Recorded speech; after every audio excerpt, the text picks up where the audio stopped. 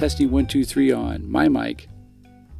Hey everybody, welcome to the Talking Pictures podcast. I'm Todd Meisner. We got a good one for you this week. Our guest is Tom Kimmel. Tom was a photographer here in the early 80s. When I arrived in 1989, I heard all the stories about what a great photographer he was and all the pictures that he took while he was here. And it was awesome to get and sit down and hear the stories from the horse's mouth about some of those pictures and about his work on a Pulitzer Prize winning team and his freelance work now with Olympic athletes. So it's an amazing conversation. He tells some really good stories. So put your earbuds in, kick back, enjoy the podcast.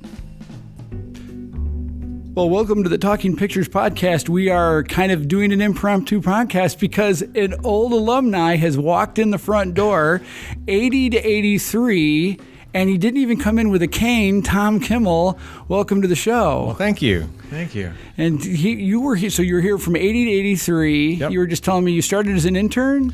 Well, I split an internship with another guy for the summer, and then they needed help, and they said, "Hey, you want to stick around?" I'm like, "Sure."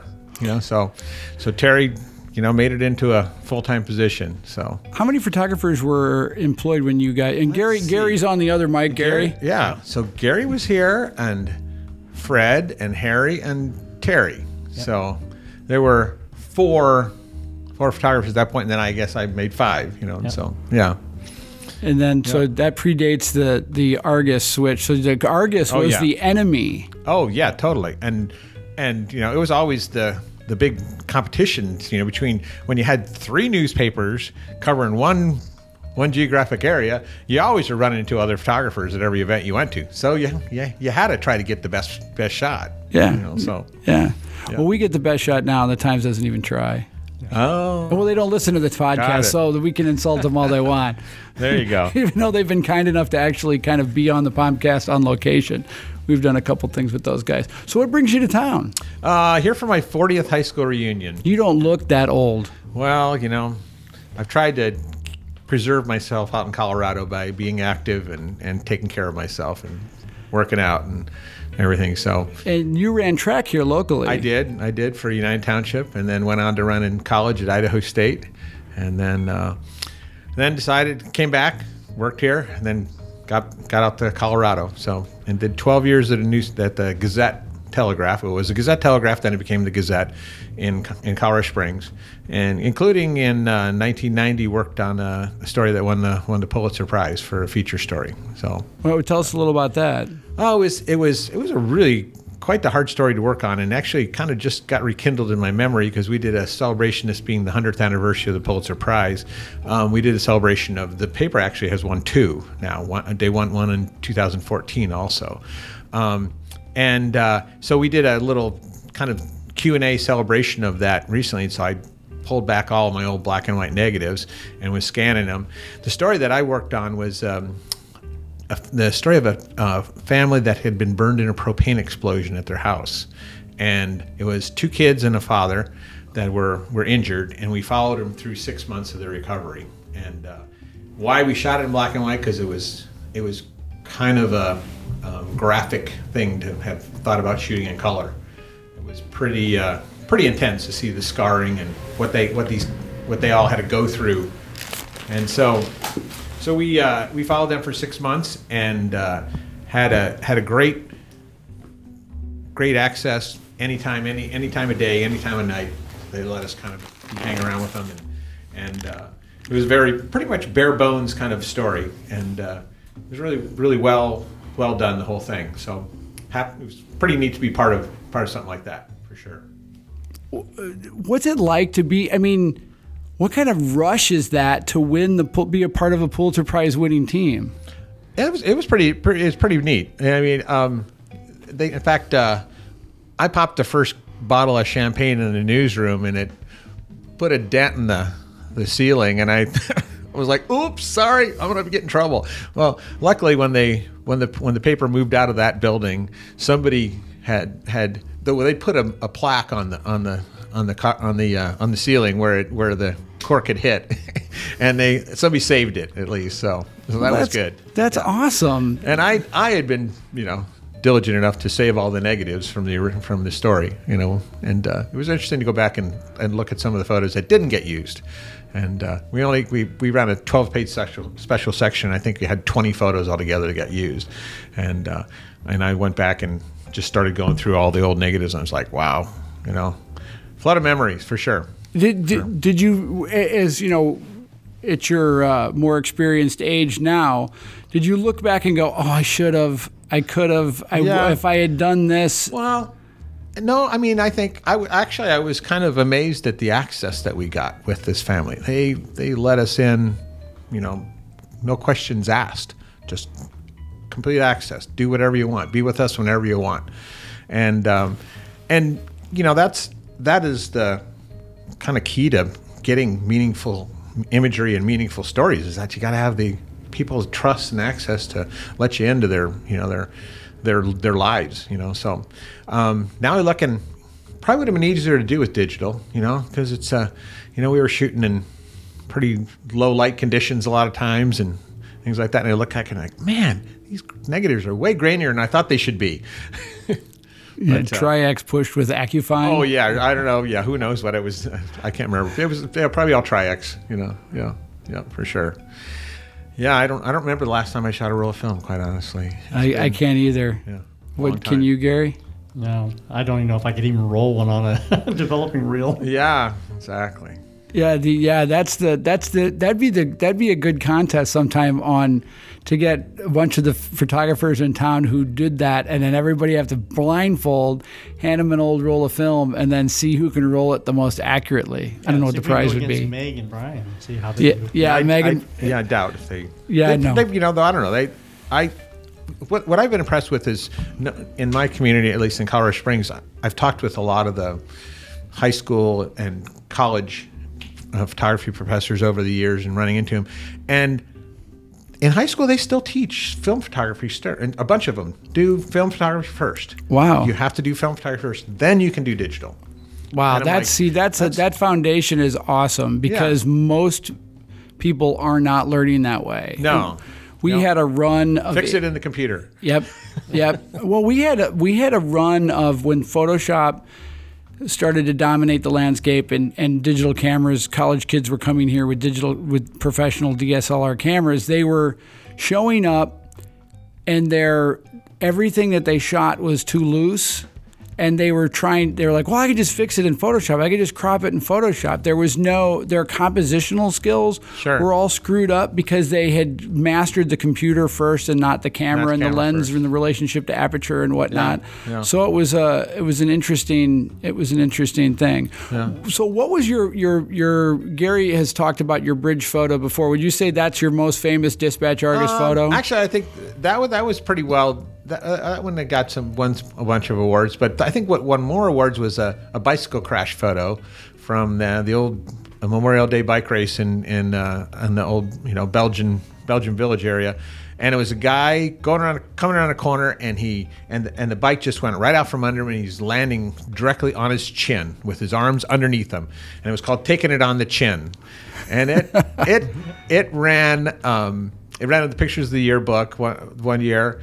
And then took off, and I had calls from all these European magazines and stuff that, because bike racing is so much bigger overseas, and they all wanted to run it and everything. So that was probably my most well-known photo from here that got the most ink time, I guess we'll call it. Oh, man. Yeah. I was always in awe of the one on the bridge. I mean, how you got up there at night and wasn't kicked off. And Yeah, no, I that kind of access is like, they keep you way back now, I mean, I remember I was right there beside the firefighters, literally on the railing of the bridge. Well, I would have leaned over if they would have, let me, but Well, tell us about that night. Where were you when it started? Actually, I was just across. I had an apartment in Bettendorf, and I was just across the river and heard the call, and was able to respond up and just jump right, get out right on up onto the bridge, and be there pretty darn quickly. And it was shortly after my eldest son had been born. He'd been born in November of '83, and so it must have been late November, early December, I think. I know it was not too far after he was born. Yeah, and it was unfortunate situation, distraught wife of a guy who'd been laid off from, I think, from John Deere, maybe. We don't want to say any names here. Well, no, that's okay. Well, they've laid people off before. A lot of water under the bridge now. I'll just say that one, yeah. But he jumped off. He stopped the car in the middle of the bridge and just got out and jumped off the edge of the bridge. And she had crawled down onto the side of the bridge and was on the girders underneath the 74 bridge there, screaming for him. And then the firefighters were able to get over there, and they lassoed her with a rope. And I got there as they're pulling her up the side of the bridge. And so, it's just right place, right time kind of thing, The camera on the job. Yeah. What was the camera you used? I've always been a Canon guy, so it was probably a Canon F1, or I had an A1 also, and a Vivitar 283 flash. The classic. Now, do you remember Jeff Cook? At the times, I think Jeff might have started or somewhere in there. I don't think I remember him at the time. There was a couple of guys there that I remember. Bowl. What's that? Greg Bowl. Yeah, maybe. And Larry something. Larry Fisher. Larry Fisher. Yeah, Larry's a professional fisherman, or he'd like to think he's a professional fisherman. He's retired, and and he just sits in his boat and drinks all day. Okay. Which is the goal we all have, kind of. I don't want to sit in a boat, but anyway, drinking all day sounds good. But anyway, he showed up to media day. And all his speed lights, his modern contraptions had been on the fritz. And so he went and found two 283s. Uh-huh. So there he is in 2016 with two 283s on tripods with Pocket Wizards fashioned to them somehow. Oh, yeah. Actually, I have a 285 I did that too. The hot shoe was broken. And so I just hardwired a cord to it to go to a Pocket Wizard, and it's just one of those things. I just keep it in my lighting case, and if I need to just stick a flash somewhere in the back of something, it does just fine still. And the idea that flash is still working. I mean, I probably have a drawer full of them, and they probably all still work. Yeah. But we had a retrospective. The local hockey team, which came long after you arrived or you left, was doing some retrospective, and so they asked me to, for some file photos. And so I was going through old file photos, and we shot their first championship with the first digital camera, that thing that was as big as a toaster. Yeah. Oh yeah. Yep. And oh my God, it was so awful. Was it, like 1.8 megs or something like that? The iPhone is better, and the hard drive in it would burn you if you held it in your hand too long. But I had a 285 on top of that thing, which of course, you dial your power by color, approximately going to be, when you run onto ice, to take people's pictures, I think it's going to be a red setting. Yeah. And so I think I got 2 or 3 decent pictures out of that piece of crap before I switched back to film and made Deadline. Well, I wasn't an early digital adopter. As a freelancer, I was kind of like, I'm holding off. When they start asking for it, that they want everything digital, I would scan negs or scan slides to do whatever the clients asked for. But I waited till they got a little bit better. Yeah, we had one of those, and I think it would cost Rob Small $10,000. Oh yeah. Imagine what you could get today for $10,000. Oh yeah, exactly. I mean, it just, oh my God. And then I remember the old film transmitters that we used to use. The 20 minutes for a picture. For a picture, yeah. Oh boy. Got to get this to UPI quickly. Oh yeah. 20 minutes later. We're dating ourselves by mentioning UPI, by the way. That's true. Yeah, that's true. Used to have that drum. And in case anybody doesn't remember what that is, the United Press International. That's right. Yeah. They still owe me money. We had back there in the film room, every once in a while the drum would get really slow, so they always said, take the whole unit, lift it up about 2 inches and drop it. And that would get the drum to start rolling a little faster, Yeah. Antique Photography brought to you by the Talking Pictures Podcast. Yes. So you left the newspaper business I left in 96. In 96. And so you went full freelance? Full freelance at that point. And I was very fortunate to been in a place where I was in a prime position to step right in and develop a bunch of great contacts, which I've been doing work for the Olympic Committee for 20 years, for the University of Colorado campus that's in Colorado Springs for 20 years, Colorado College, the other private liberal arts school there. They've been a client for 20 years. And then a lot of the different national governing bodies that oversee all the sports, the Olympic sports. So USA Hockey, USA Wrestling, USA Triathlon, USA Figure Skating, all these organizations are based in Colorado Springs, and they bring in events and bring in athletes, and they need photos. So, I've been fortunate enough to have got my foot in the door early with that. And I walk into places and they ask me, you're on staff here, right? And I'm like, no, I'm a freelancer. Well, you've been here forever. And I'm like, well, kind of have done a good job of keep my my work to the quality that they keep calling. So that's awesome. Yeah, fortuitous situations. People think Gary owns the paper because he's been here so long. Yeah, how long have you been here, Gary? Let's see. When did you start? Speaking of old machines, Was there still a 6 in one of the digits of that year, or not? No. We were in the 7s. Okay. I was the late 70s. Late 70s. Okay. So you weren't too long before I came here. Got it. Yeah. Well, I don't even know if do you guys still have an internship program? Oh yeah, we've had John Kim. I could name a bunch of them, but John Kim, who won the Pulitzer Prize, was an intern here. Danny Frazier. No, Danny Frazier was a staffer, wasn't he? John Lowenstein was an intern here. We've had an absolutely fabulous array of kids that have come through here and gone on to do some really great work elsewhere. They get a good foundation here. This is a great place to cut your teeth and learn the newspaper business in a really real way. Our most recent intern, Jacob, who was a great intern, but the thing that he had to get used to was the difference between what they teach in academia and what a real newsroom is like. Sure. And I think that was his biggest adjustment when he figured out that, all the things they told him in school don't necessarily apply to the real world. You can't spend, you got to get your pictures quick sometimes because you've got 2 more assignments, and these kind of having to think quick and make pictures quickly. And we don't have I don't think we have. The digital revolution is interesting because when digital came in, they basically said, here are your cameras. We don't want you in the newsroom, working on pictures. We want getting you these cameras so you can spend more time in the field because you're not coming back and accounting for being in the lab. Yeah.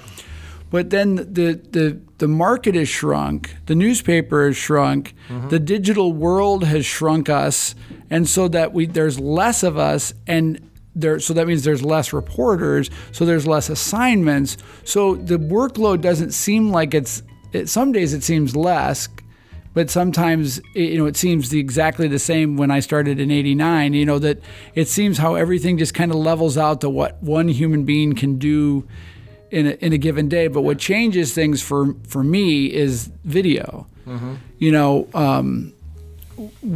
I do a lot of video, and it's juggling cats. Trying to get the good still and do a video story at the same time is, you're like, oh, when do I put this camera down or switch it over to this? Exactly. And, when do I make that move? And, you end up doing a lot more thinking and sweating. Sure. Yeah. Well, I personally have resisted that call to people saying, well, can you do video too? And I'm like, you're not going to get as good as still pictures then. You're trying to do both. You can't do either one, the best possible, So I said, I've just said, I'm not going to do video.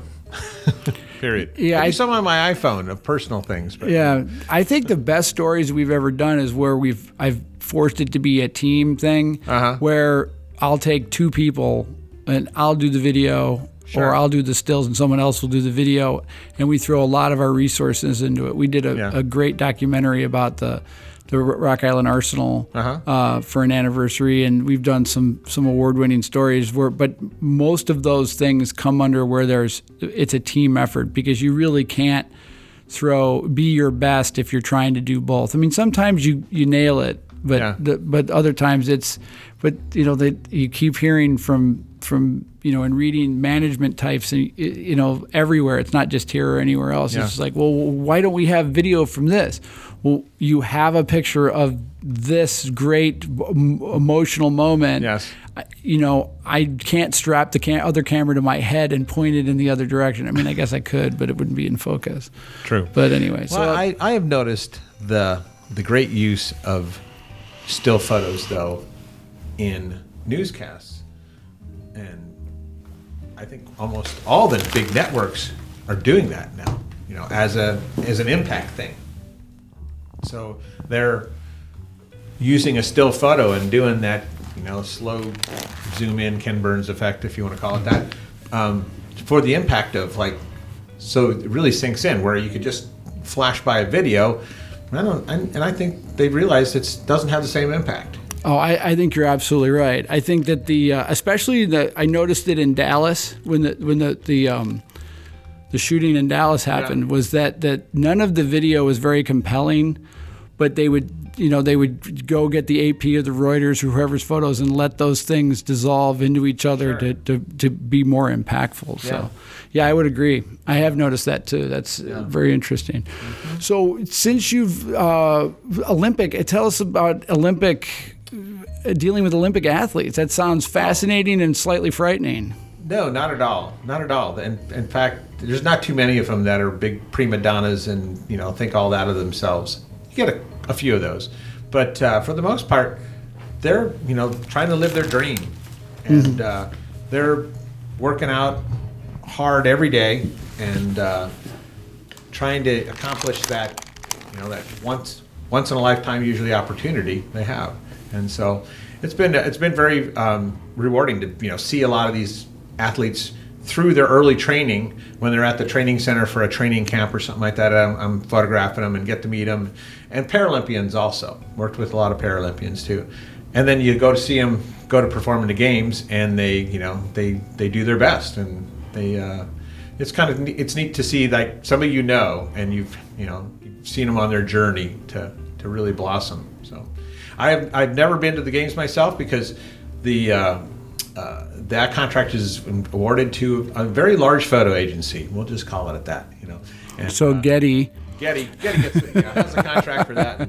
I can't compete with the army of I don't know how many photographers they send to the games. I hadn't heard the number of how many they sent to Rio, but I'm sure it was a lot. Well, they made a very good point about pointing or publicizing their 2-minute turnaround. So they were all tethered through FireWire or through Ethernet cables, and zoom to somebody, cull, next person, boom, caption, gone. Right. Yep. So instant gratification. That's what it's wow. It made my head spin because it was interesting to have the Getty feed on my phone, and then be watching something live. And then in a few minutes, you go, bam. Oh, yeah, there's that shot. There it is. Yeah. They did get that shot, So anyway, it's interesting. So family, wife, kids, what? I have 4 sons and a stepdaughter, and they are all scattered to the winds, I'll say. France, Portland, several of them, Boulder, Colorado. So they're all over the place, and my wife is actually an Olympian and works for the Olympic Committee, runs their athlete career and education programs, and helps athletes transition out of, once they're done being an Olympic athlete, what are they going to do in real life? So she's got that task of helping them transition to that next step in their life. So it's a wonderful place to live. Colorado Springs is, and though I don't think we need a lot more people moving there because we're getting a little full, but Gary, there's no place for us to go. Traffic in Denver is kind of a gridlock sometimes. I don't have to go there, once every couple weeks. So do you have a web page or portfolio or whatever? I'm just curious. I have TomKimmelPhotography.com is my website, and it's pretty basic online portfolio. I have FTP site upload through it and everything, but it's basically when somebody's looking for, if you search freelance photographer in Colorado Springs, mine's the first site that comes up as not a paid site. You know, it's a first one that should come up there. So, and luckily I've had great cooperation from a lot of my former colleagues at the newspaper there, that they are very nice about passing on my name to whoever calls they're looking for photographers also. So cool.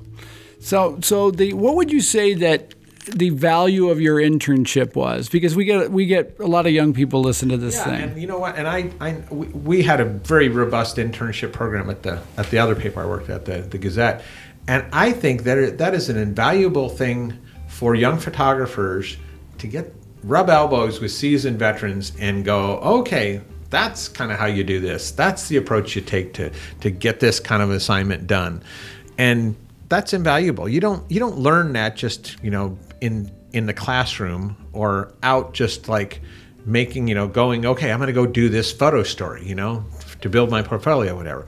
Well, if you don't have somebody directing you, somebody critiquing you when you're as you're bringing photos in, other people that have had the experience to know what a great moment is, and then I think if you do an internship, you're definitely going to become a better photographer. Yeah, and it's invaluable to get your name known in the business too. That's I think a real big key. So, and I'm glad to hear that you still have an internship program. Oh yeah, we couldn't. Well, one, we couldn't survive without it.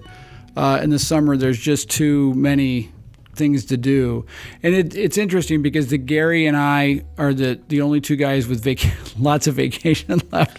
It used to be we had a staff full of a bunch of guys that all had to take half the year, 6 guys with a month of vacation. Sure. And so you had to make up for a month's worth of missed time.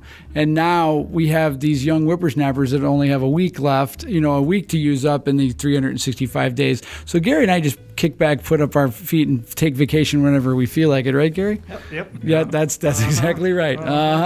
Yeah, well, that's not really how it works, but anyway. Secret's out. That's the secret's out. Gary and I, we kicked all the old guys out, and it's just us and the whippersnappers left. So what did you... Go ahead, Gary. I was saying, one thing I always remember, weren't you also one of the other photographers who was taught to do the separations, color separations? I was. And that, I still tell that story today of how I got just thrown pretty much, trial by fire. Okay, if there's going to be a color picture on the front page of the Sunday Sports or A1, whatever, you have to make the color separation for it on Saturday. I'm like, and that was as I remember it was a fairly long, tedious process to do one color separation. And then if you didn't get it right, you screwed something up, then you were in trouble with the production people, that's for sure. I always remember that's where I got my nap during the yellow exposure. It was like be in there for 15 minutes or something like that. Yeah, you'd be just like in total darkness. You couldn't see nothing. Yeah. Exactly. Now where do you go nap now, Gary? And now you just... Is that why there's a bed up here? Sorry. Plug in your Wi-Fi up your photo right out of the camera, Yeah, it really is. It's amazing. I mean, I didn't do color separations, but the other stuff we talked about in the oldie days, I'm all fully aware because I started here in '89. So, and I graduated from high school in '83. So when you were leaving here, I was leaving New Trier High School. So, but I can't emphasize enough to interns how much easier they have it, but how much more, that just gives them that much less excuse to be good. Sure. You can't screw up. If you screwed up a slide, if you were shooting slide film and you blew it, you blew it. That was it. Yeah. But if you chimp after one frame, I'm okay. 2 stops down, boom, I'm ready to go. Yeah. And I've never understood why you could come back and see a whole, you open Photo Mechanic and you see all these pictures and half of them are poorly exposed. And I'm thinking, at what point did you not know you were off by 2 stops? Sure. And that's, you can fine tune and be great easier, I think, or faster. I think people get better faster because they're seeing what they're doing. Yeah. But and I think,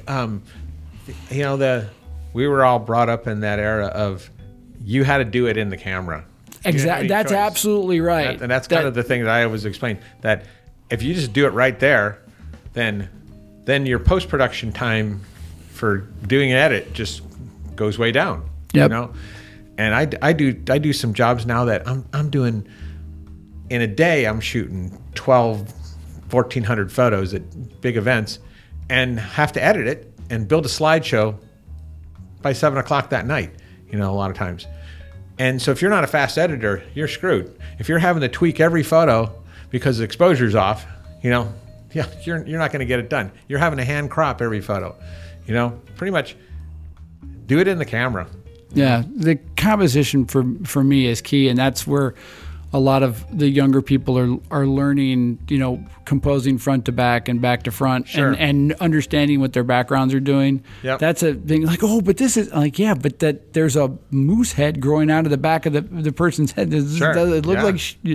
like the crap. So, And I'm sure there's an Instagram filter that you could put on that would just knock that out of focus, right? Well, and also the technology now. I mean, back in the days of film, we had to learn bracketing. If you were in a really difficult lighting situation, Yep. you had to make sure you bracket it, make sure you get the right exposure.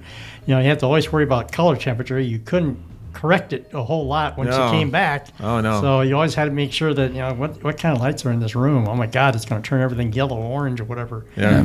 So Or lime green. As Yeah. right, fluorescents used to exactly. do, Yeah. So nowadays, I mean, you sit there and you go, oh, I can change the color temperature a little bit more this way, a little warmer, a little Yeah, colder. there you go, and boom. Yeah. yeah, I don't freak out when I go into elementary school gyms anymore.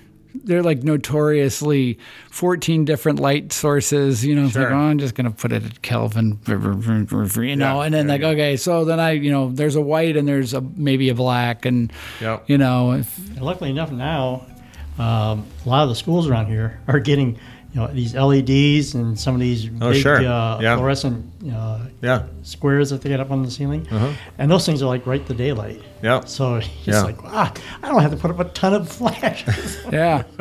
Yeah, I mean, and the cameras are so much better now that, you didn't use flash for football, but we had to, this last week, but for years and years and years, we had to fill at some of these horribly lit high school fields. Sure. Yeah. You go out to Cambridge in the old days, and I think they lit the place with cards on the side. On the sides. You had to Oh, light yeah. light the Too many end people are zones. standing in front of the cars. You're kind of screwed. Hey, move that shadow. That's right. Look at here's the that. days of the old Honeywell flash we used to have. They always went pop when you Potato mashers. Yeah. So what's now? So you're going to go to your reunion. How do you feel about your 40th reunion? I've done my 30th. Well, I haven't been back in a while, and so I'm hoping I run into a bunch of my old track teammates. That's kind of the main purpose. See some of those guys I hadn't seen in quite a while. And actually, I'm staying with a friend here who was one of my track nemesis. He went to Moline and ran the same events I did. And after high school, we became friends and have remained friends ever since. And I just posted some photos on Facebook of him this morning of me beating him in his home invitational meet. The race, Shipley. Yeah. And it was just a good little jab to take to spur the conversation when I got at his house. So what it was, Meg's from the Quad Cities, Gary's from the Quad Cities. I'm from the Chicago area, but my family's from here. The idea of covering events you ran in, Yeah. was that weird, or do you think it gave you an advantage? Well, I always have loved covering track because having been a track athlete, I knew where to expect things to happen. So, but going back and going back to the places that I competed in when I was in high school was always interesting. That's for sure.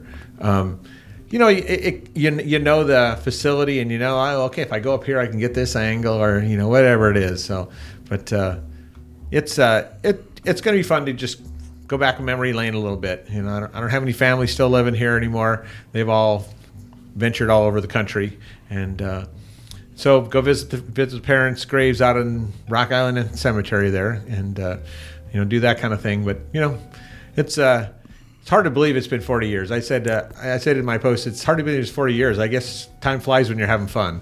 There you go. I think that's a perfect way to end it. Tom, we can't thank you enough for agreeing to be on the podcast. Not a Gary, problem. as always, good to have you up here. And we'll see you next week, folks. Thank you.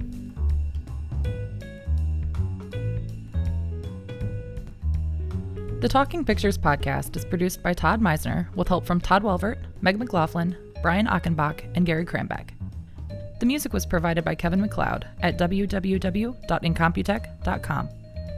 To see some of the photos and videos discussed in our podcast, be sure to follow us on Facebook, Twitter, and our blog at talkingpicturespodcast.blogspot.com. The Talking Pictures podcast is a production of The Dispatch, The Rock Island Argus, and QCOnline.com, with a special thanks to Laura Frames, Randy Fisk, and Laura Anderson Shaw. Make sure you never miss an episode by subscribing to the Talking Pictures podcast on iTunes or SoundCloud.